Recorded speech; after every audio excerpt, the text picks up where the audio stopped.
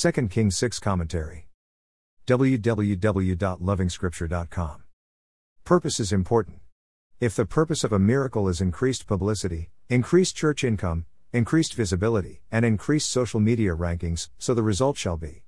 These headliner miracles would immediately translate into megachurch structures and chart-topping social media rankings. But here the purpose is very different, and so is the outcome. An axe head floats and the borrowed axe can be returned safely to its owner. The borrower had worried about telling stories to the lender. The saint is therefore helped to meet a righteousness need.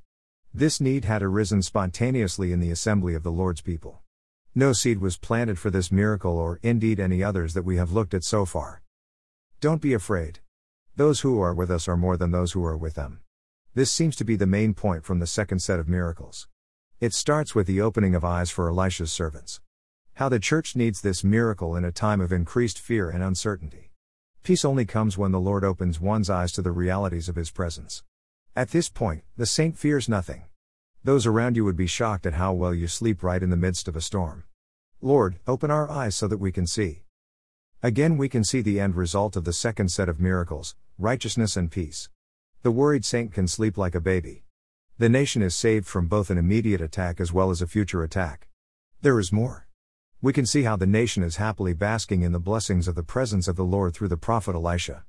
It translates into national security. The relationship between the king of Israel and the church was great at this moment. Yes, great until a shocking incident of two women wanting to eat their sent child. The enraged king thought this abomination should not happen in the world of Elisha's God. And he was right.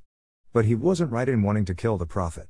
Neither is the world today right in placing the blame on the Lord for all kinds of difficulties which they, themselves have manufactured. The chapter closes on yet another low point with the king accusing the Lord of failure. And worse, the king wants to take matters into his own hands.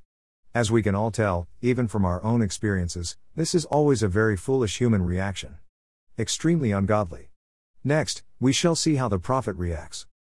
More resources visit http://www.lovingscripture.com.